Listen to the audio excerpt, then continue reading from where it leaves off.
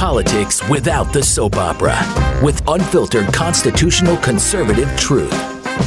The Conservative Review with Daniel Horowitz.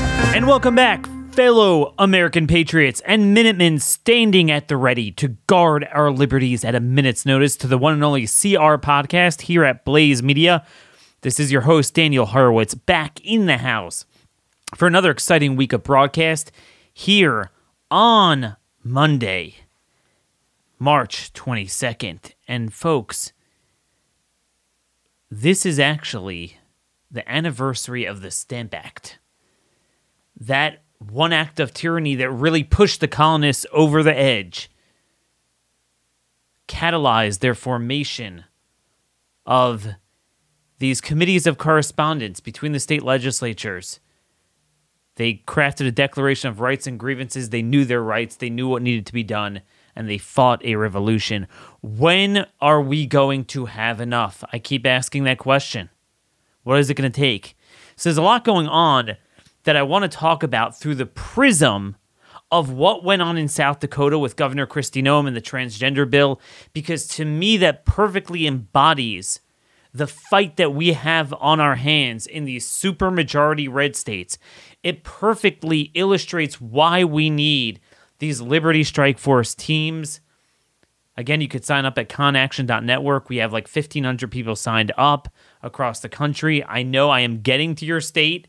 We are slowly forming teams. I got to find the right team leader in each state, and we're usually going to have a few teams in a lot of the bigger states, divided by region. But we need it. We need it because people are asleep. We need it because the Republican politicians only pay attention to the special interests. We need it because our voice needs to be heard. We need our agitators to threaten, pressure, cajole, get active on our issues. So we're going to have that. There's a lot of other stuff going on that I am seeing on COVID mask news we could get into. We have the Pentagon lecturing soldiers on why BLM and Antifa are not a problem, but right-wingers are.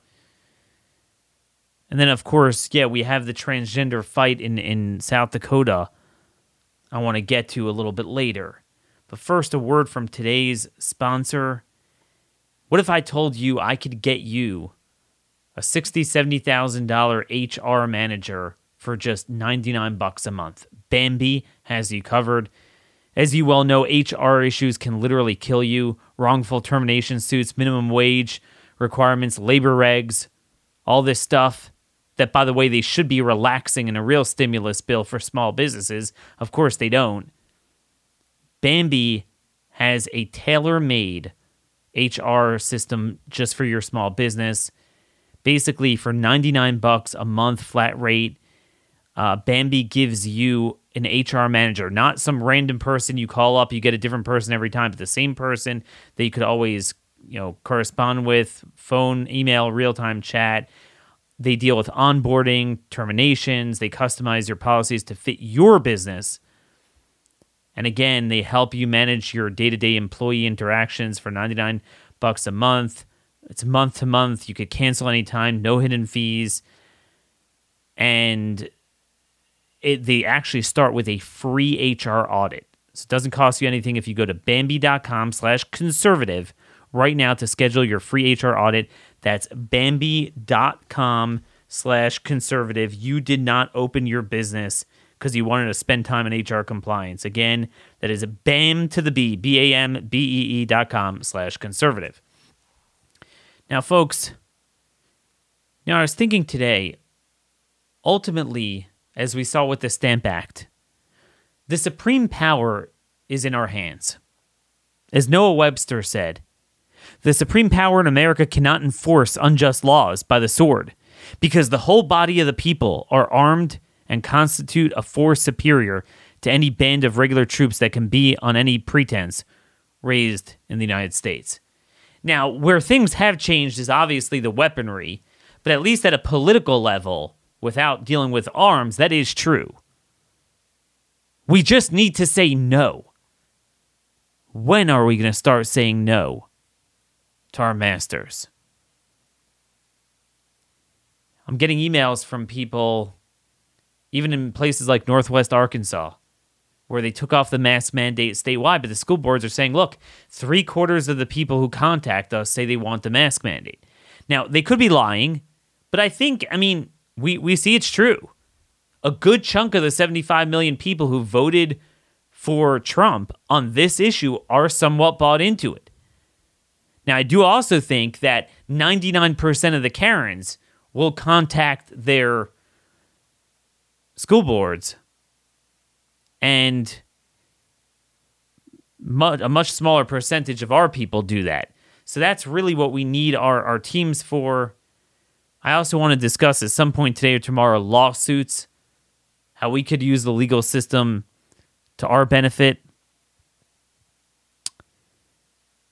And folks, this is something that I think we've realized as consensus with all the team leaders I've spoken to so far. This is really the top issue, the masking of our children. Truly unbelievable. I've always said, in my mind, it's worse for schools to be open with masking than to be remote. I know I'm in the minority on that, but I think I'm right. My sister was over at her friend's house, middle-aged, in her 40s. And all of a sudden, this woman's 12-year-old daughter comes barreling down the stairs and starts yelling at my sister. In a very disrespectful way that you would never talk to an adult that way. You can't be here. You're spreading the virus. You're going to contaminate us or whatever. My sister said, well, actually, I was vaccinated. It's stupid, but my sister's a speech therapist. And even though she's only in her 40s, she's considered, top priority here in Maryland, unlike in Florida, where they focused on seniors because, of course, kids are very at risk. Now, that's her business. She decided to get it. I wouldn't have, frankly, but she got the vaccine. She said, look, I'm vaccinated. And the girl said, I don't care. In my school, they told me that doesn't work. We can't be in a home with other people here. And her friend was mortified that her kid was acting this way. But I thought two things. Number one, once again, you see that what we've taught people is that COVID is able to violate everything. So just straight up respect for adults. You would never see this in any other context. But we could say your existence is killing me, and we're brainwashing our kids to that effect. So therefore, everything goes. You could talk back to an adult like that. But number two, we're seeing they're brainwashing them in the schools. And she's in private school because the public schools were closed. And this is what they're teaching them. If the only purpose to having school is to teach them this thing, it's worse than ever. I saw, this is unbelievable, it just came out from, I'm trying to see who put this out. Matthew Reese, Food and Health Facts. Based on a recent survey of 3,000 American adults by the American Psychological Association, it turns out that 42% of those surveyed had gained weight over the past year. The average weight gain was 29 pounds. 29 pounds, okay? And the thing is, it was most pronounced among younger people, of course. 52% of Generation Z adults, whatever that means. 8% of millennials, 41% of Gen Xers, 37% of boomers, 25% of older adults. So it's actually the younger you get because we locked people down, we gave them anxiety. So less exercise, less being outside, more eating, more anxiety. And this is the sick irony. Not only is weight gain the antecedent to almost every health concern, but it's also unbelievably the biggest risk factor in this virus itself. So we've come full circle. Every last thing that our government has done on this was counterproductive and achieved the exact opposite result of what they said. This harks back to what I said from day one with D.A. Henderson, the great epidemiologist from Hopkins. He died about 12 years ago, and he wrote, or a little less than that, probably more like 7-8 years ago, he wrote a paper gaming out the idea of a lockdown, and he said that communities deal with viruses the best when they're intact, when they're healthy, when they're not panicking. So much for don't panic. Remember that this time of year 12 months ago? How much longer are we going to go on with things that themselves demonstrate their lack of efficacy by the fact that we're yelling about it 12 months later?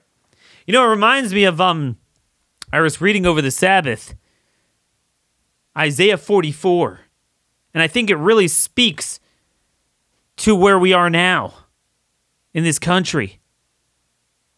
Isaiah 44:9. Those who form idols, all of them are vanity, and their treasures are of no avail.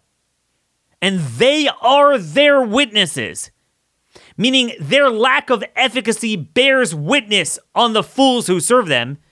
They neither see nor hear, nor do they know, so that they be ashamed. Who formed a god or molded an image being of no avail? Behold, all his colleagues shall be ashamed. They are smiths of a man. Let all of them gather. Let them stand. They shall fear. They shall be ashamed together.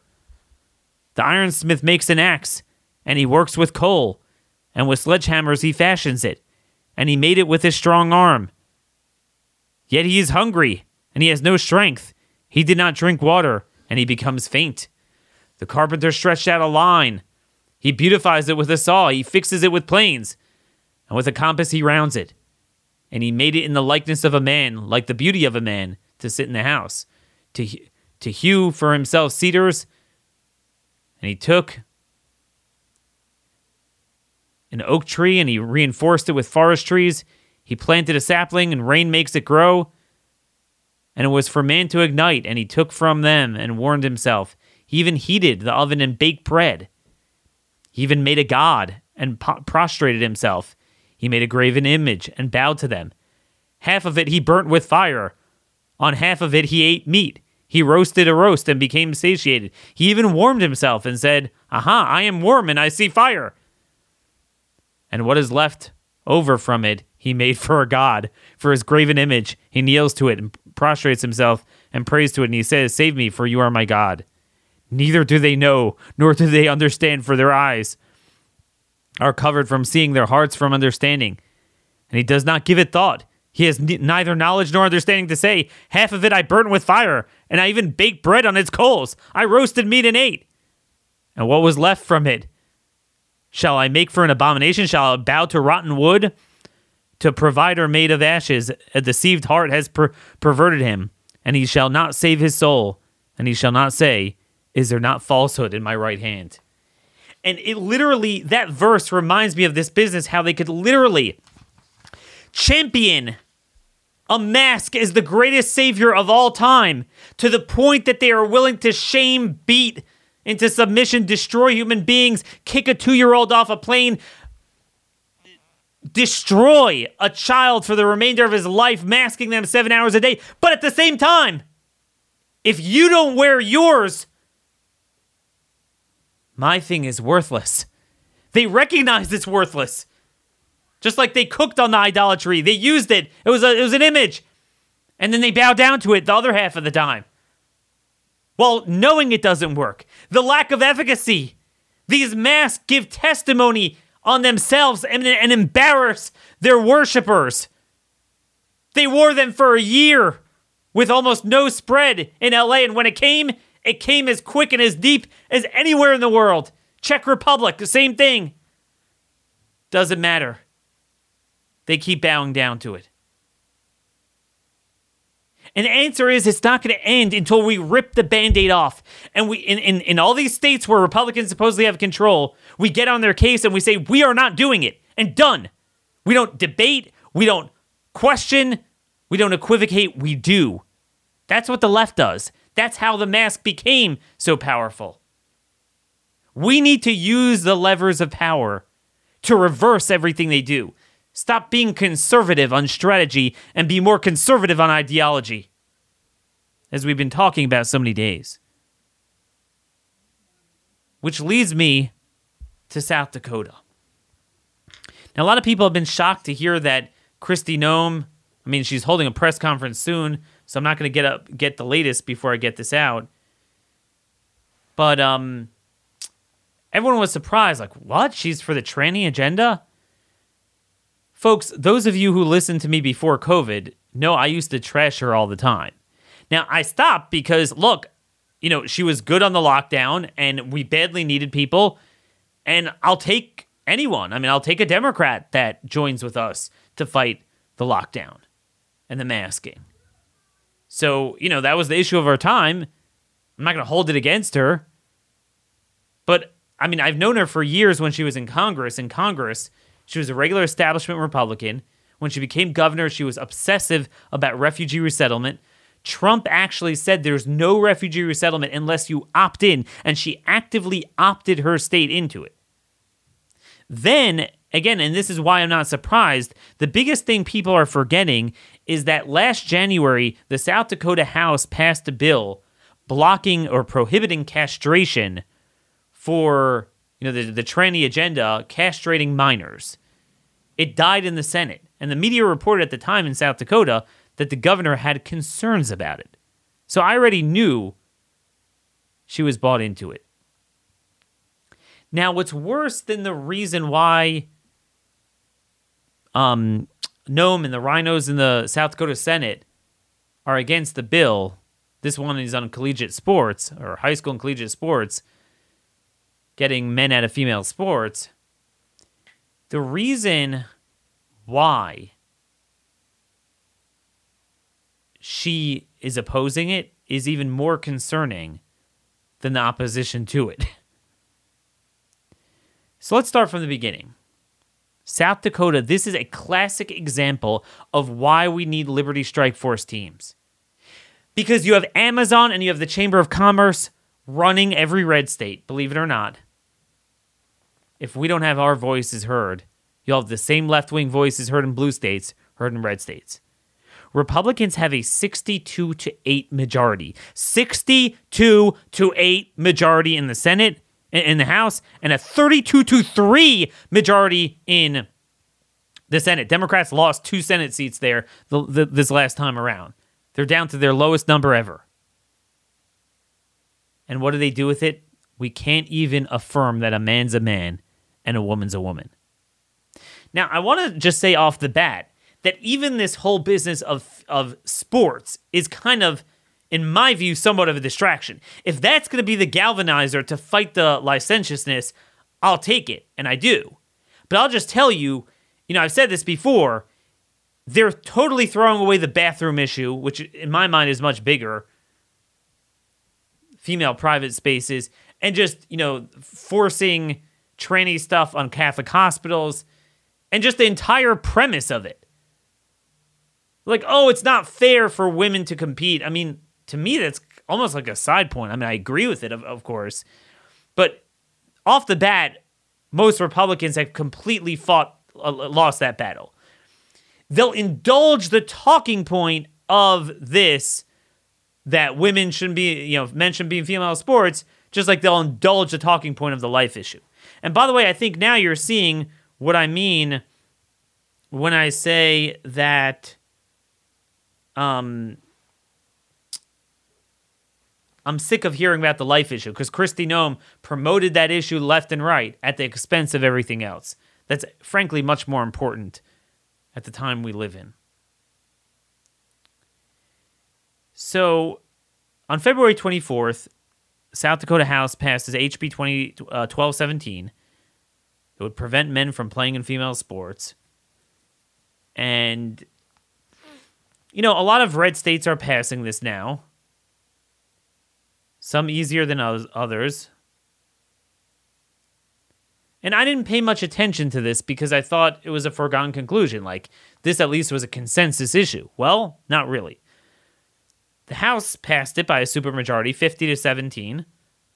But again, noticed it looks like they lost about 9 Republicans.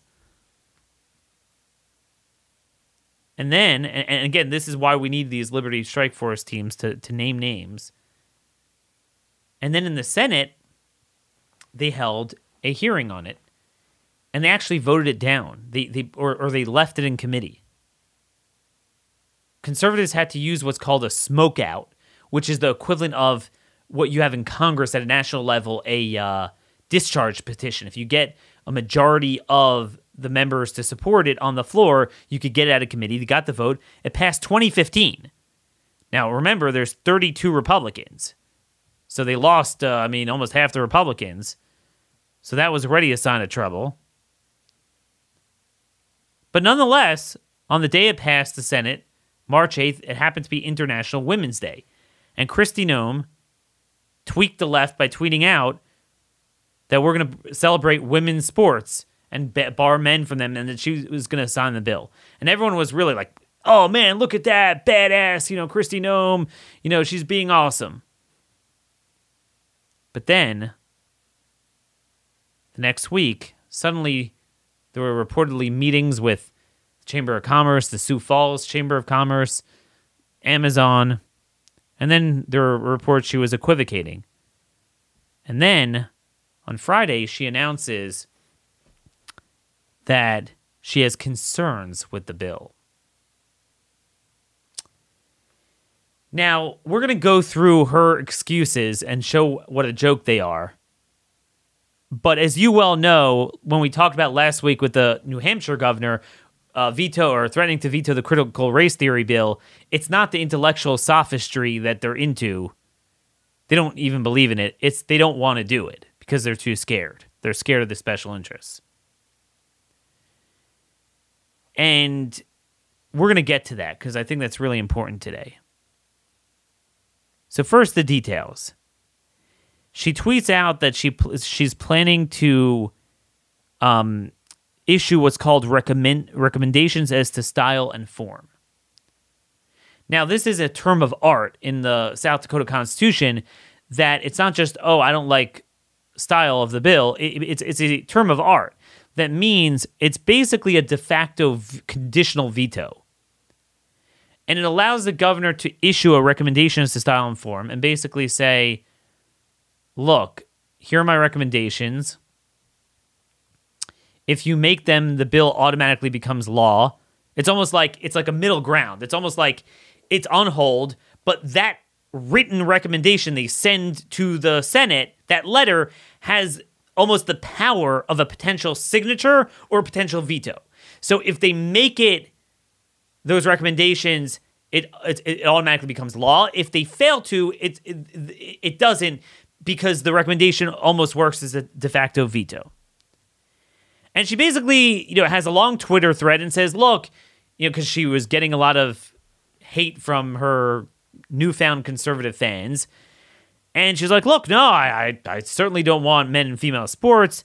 I support that. I'm going to sign this bill eventually. I just have some technical issues with it. But then when she goes on to explain it, it's not so technical. She's gutting the entire bill. So first off, just procedurally, I'll leave it to people who know the South Dakota Constitution better than I do. But to me, this is not style and form. Style and form means like you literally have typos. So rather than going through a whole process, she just issues a recommendation. So therefore, they could just fix the typos, and then it automatically becomes law.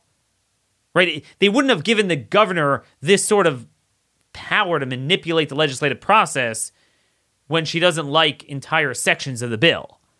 Right? So clearly, it violates the state constitution what she's doing, in my mind. But that's besides the point. So she's like, look, there's just unintended consequences. Now, look, certainly it could be true that sometimes conservatives will push things that have unintended consequences. Now, before I even get to the fact that it's substantive, it's not style, I just want to note, this general attitude of everything we want to do to evacuate. Oh, Daniel, it's too much. It's too much of a burden. You're putting burdens on private things. No. That mentality in itself, I almost always reject. Transgenderism, illegal immigration, COVID fascism, these are civilization killers, and they need to be uprooted in any way possible. So I don't like this, I don't like, you're putting burdens on people. No.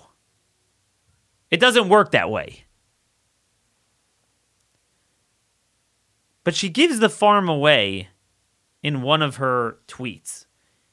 One of her tweets in the thread, she basically says that competing on the national stage means compliance with the national governing bodies that oversee collegiate athletics.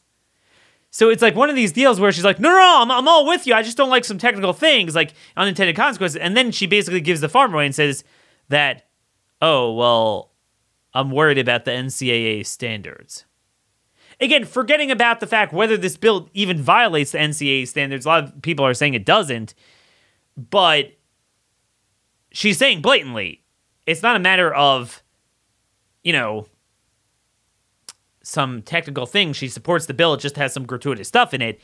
It's that she's scared of what the NCAA has to say about it. So right off the bat, we know she doesn't support it on substance. So that's why she's suggesting to take out the entire portion of the bill that applies to college sports. So the entire Section 1, the Section 1, the main part that bans, biological men in female sports, she only applies to K through 12, not college. College is the main enchilada, really. So she completely takes that out of the bill. That's not a technical change. It's not part of the bill, the entirety of the application of the bill as it relates to collegiate sports, gone, takes out. Then she guts the entire Section 2 of the bill, which requires athletes to verify their age, biological sex, and attest to not taking anabolic steroids every year. And she's like, no, that is an unworkable administrative burden on the schools. Now, anyone who knows, even if you're not in a collegiate athletic program or high school athletic program, everyone knows that any student has to provide this information. There's no extra burden. They have this information. What they have to do is verify against it to make sure there aren't really males playing games with this stuff. So she's right. It is a burden in the sense that the ones who are really males will wind up getting caught. That's the enforceability thing. Otherwise, it's not enforceable. So even on the high school one, she makes it unenforceable. Then she takes out Section 4, which gives the girls and the women two avenues of redress. If there's a men in their program or whatever, men in their thing, they can, number one, have a cause of action in court to sue. And number two, it prohibits the college or high school from retaliating against the whistleblowers, those who complain about men being placed on their teams or being forced to compete against them or whatever. And then also, the original language said that a team or a sport designated as being female is available only to participants who are female based on their biological sex. She artfully changed the language to saying it's only available to participants who are female. I'm sorry, based on their biological sex. She has that, but then she adds a clause in a recommendation based on their biological sex as reflected on the birth certificate or affidavit provided upon initial enrollment. Why would you add that line? I mean, biology is biology.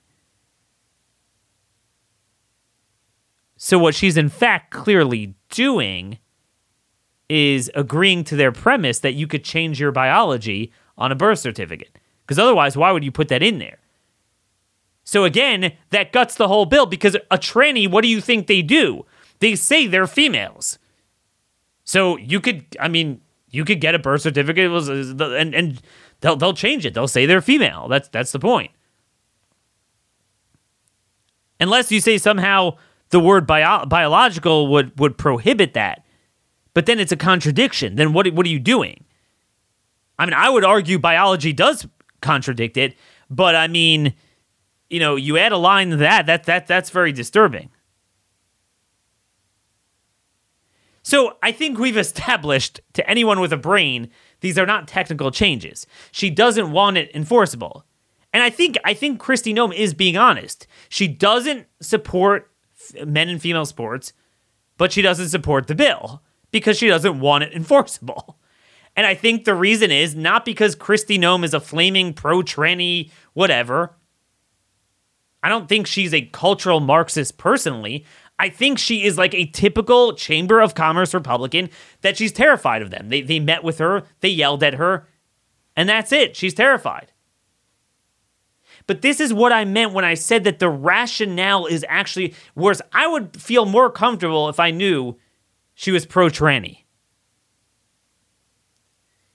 What this tells us is that every policy that Kristi Noem or all these Republicans do, it's all based on big business. And as you know, big business, they are worse cultural Marxists than Hollywood and the media and academia. They are the worst. They're destroying our country.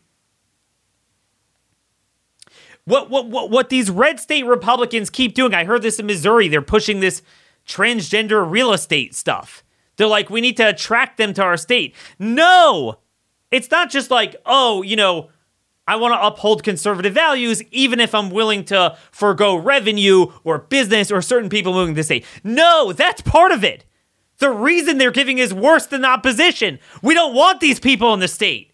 This is exactly how you turn red states into blue states. You make them so obsessively low tax to a fault, where this imbalanced low tax cultural Marxism and fiscal socialism too. So we have individual welfare, we have Obamacare, we have Medicaid expansion, we have the healthcare cartel, we have tranny stuff, we have the homosexual agenda, we have everything going on, refugee resettlement, but it's low taxes.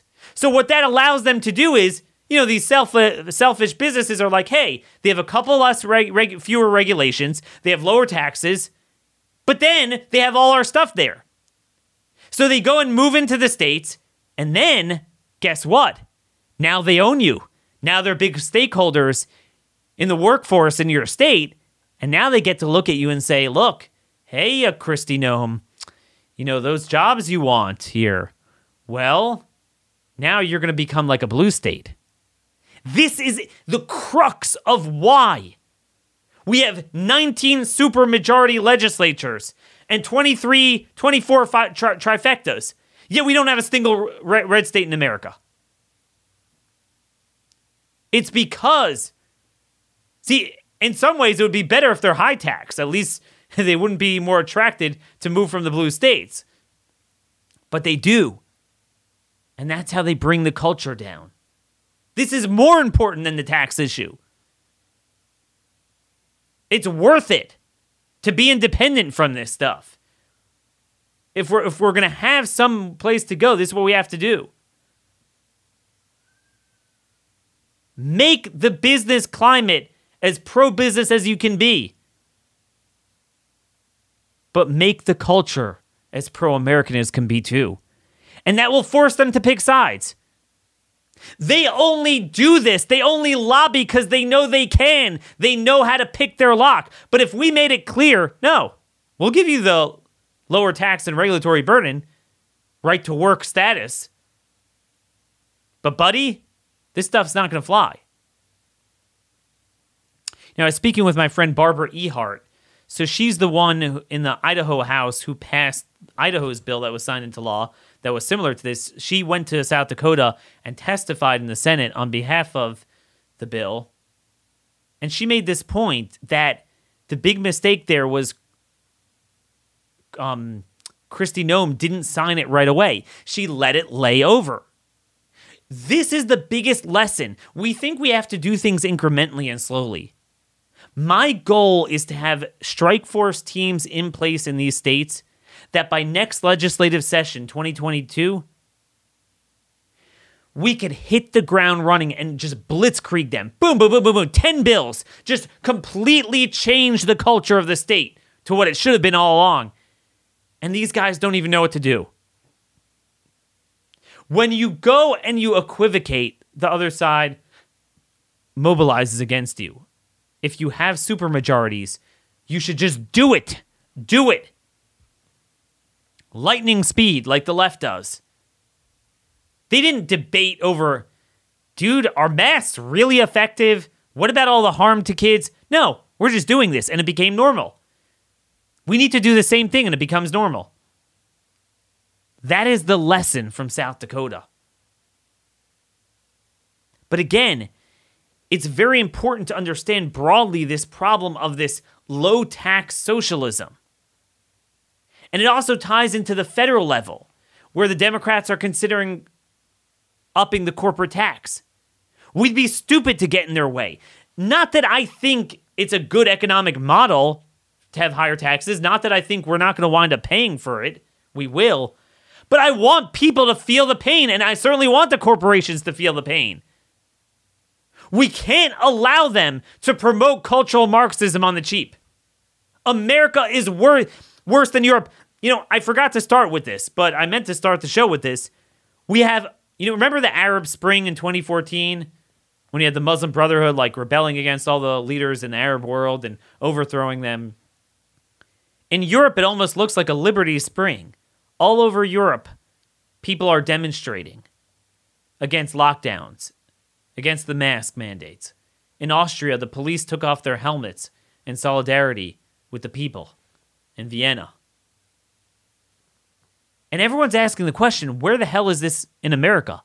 Why is Europe leading on liberty? And I'll tell you why. Europe is socialist. America is worse than socialist. It's venture socialist, and it's low-tax socialist. Meaning we have just enough conservatism in America to make it the worst of all worlds. It's a package deal if you want it to work. Because what it does is people in Europe, they don't have the printing press, the dollar currency, like we do, where we can manipulate it and mail people $10,000 in their bank accounts again and again. They have high taxes. They don't have these subsidies. So people feel the pain more. Here, we shield them from the pain. We shield all the businesses from the pain. No, I'm going to sick the Democrats on them. You want the Democrats' cultural Marxism? Well, you're going to get their fiscal Marxism too. I know, don't start yelling at me. I know it's not a good economic model. But what we have now isn't anyway. We don't have free markets. So the worst thing we can do is low taxes, but fiscal and social Marxism and everything else. No. No split the baby. It's one package deal. That needs to be the message of red states. Otherwise, you have the worst thing of all. What's worse than a boycott of red states is for blue people to move into red states and corporations to take over the political culture of the red states. So they're no longer red at all. We've painfully learned this lesson in many parts of the country. We better start doing it in places like Idaho and South Dakota before it's too late. No more low-tax socialism. That's the lesson here. Kristi Noem, more than others, is not inherently, in my mind, a social liberal. She's scared of the Chamber of Commerce. She's scared of Amazon. That's the problem. We need them to be more scared of us than they are of the bad guys. This is going to be our challenge. But again, remember, there were 12 Republicans in the Senate, 8 or 9 in the House that voted against this bill. Who are they? They need to be marked. I don't have a South Dakota leader yet, but if any of you feel you want to be one, you could email me, dhorowitz@blazemedia.com. Sign up for our team at conaction.network. I'm working on Florida and Ohio now. So again, it takes time. We already have a North Dakota team. North Dakota is looking a lot better than South Dakota now. But this is what it takes. We need teams to combat this. You're going to hear a lot of noise. I don't want to focus on Kristi Noem's personality. Is she a hero or a zero? To me, that's not even that important. It's what this represents. This is what happens in every red state. We're talking about a 32-3 majority, and we can't even get tranny stuff passed. Because it ultimately did pass with the end run around the committee, which voted it down. but they don't have a supermajority, if you notice. The House does, but not the Senate, to override her veto, and that's why they have to indulge her request. So this is really, really important.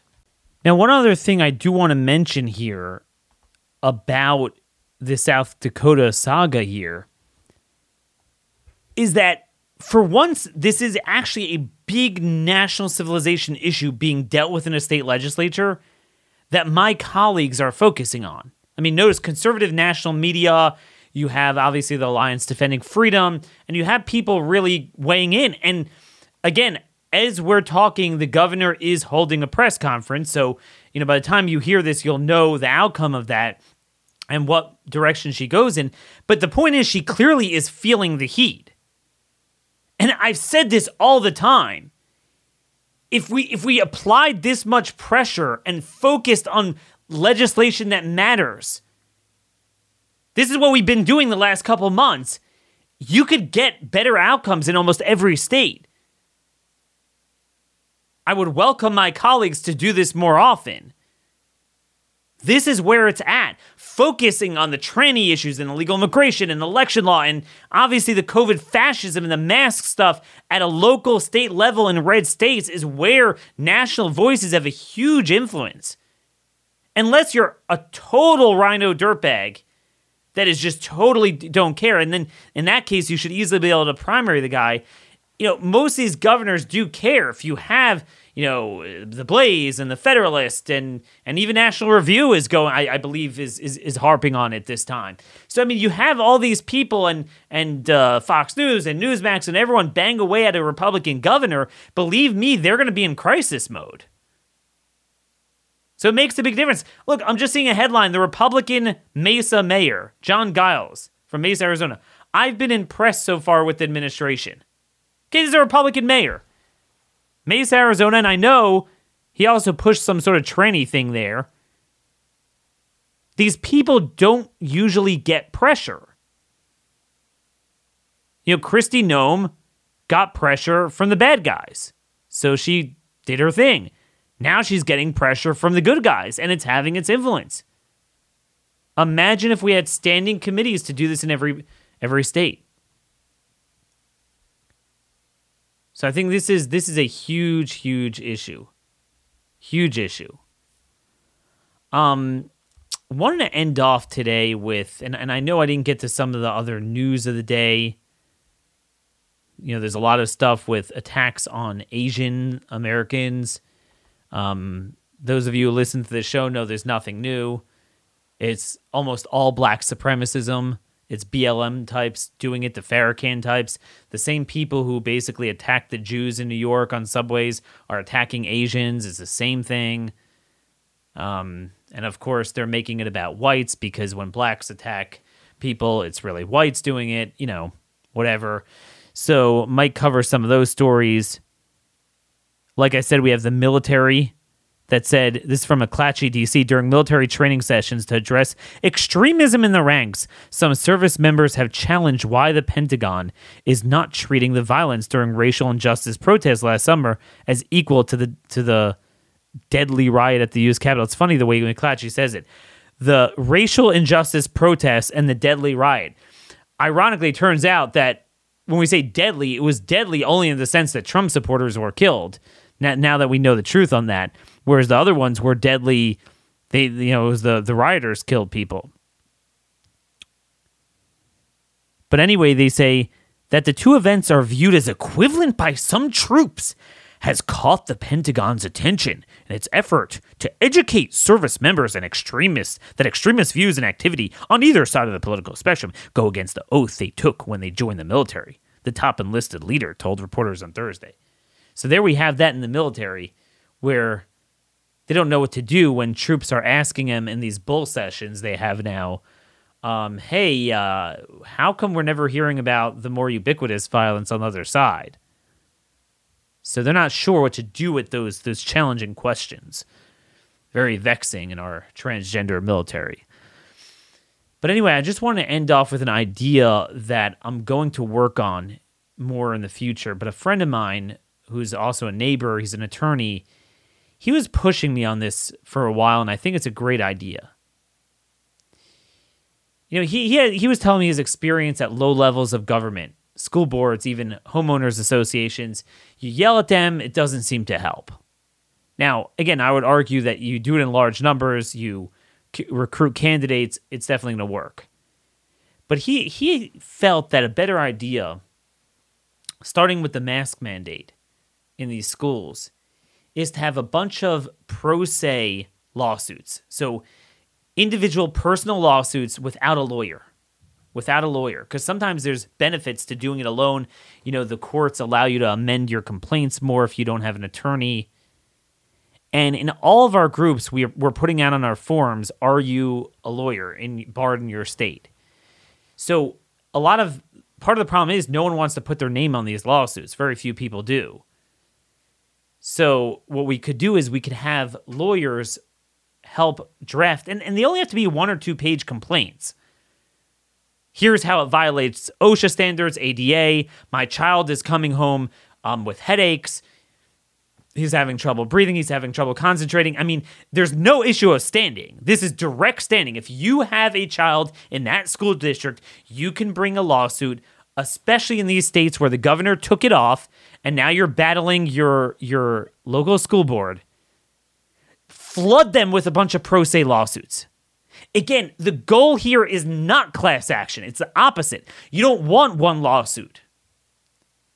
Because frankly, you know, what we've seen, the judges are awful anyway. They're not going to give us a good constitutional ruling. Flood them with a bunch of statutory violations. The point is not to win. This is what the left does. Don't just say, hey, let's get together and have one person in each district. Have many people file it, and I'm going to work on just some samples. The first count is just count 1. Here are the facts. I'm John Smith. You know, John and Emily Smith. Our daughter Kayla is in 5th grade, and she's coming home every day with headaches. There is no reason she needs to wear one. The government is not showing us the evidence. Here is the evidence of the harm to my child. Yet there is no evidence that this is effective for children, that it's needed for children. Where is the statutory authority? Even if you're going to do it, it violates OSHA's standards on PPE. The courts have to respond to that. Now, local governments usually either have insurance or they have trust funds to deal with this. So you have one person, like, they might settle. But if you have a bunch of people flooding them, they get scared. So, you know, I'm going to try to work out with people to write up a little bit of a guide, a how to file them, how to draft them. You could do it alone. It's not that hard.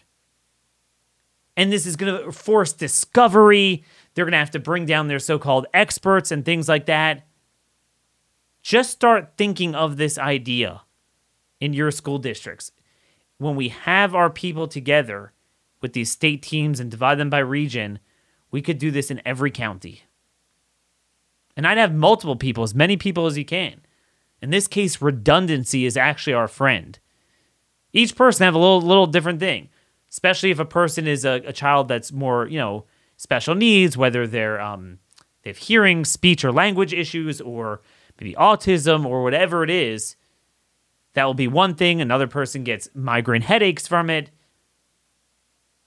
And you just throw the kitchen sink at them. It's pretty cheap to file in most places. I would file it in federal court because we'll cite federal statutes as well as the Constitution. And boom, here we are. This is what needs to be done. So if you want to help on our steering committee, we'll set up a team to craft the legal talking points, the process for people, and we'll send it out through our team leaders when we get them up. Or heck, I might even write an article on this. I'll just have to be careful how I write it. And you could take that as a guide. Anyone could do this. Some people are scared for retaliation, but others of you are not scared, so work with people who aren't. This is the only way we're going to get rid of that, and we need to start thinking about this on other issues as well. This is part of my point. We need to stop being conservative in tactics. We need to be liberal in our tactics. We need to be liberal, all-encompassing, all of the above, in our commitment to fighting for liberty.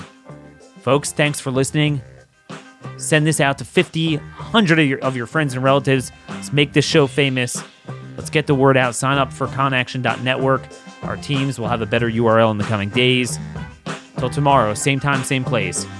Thank you for listening.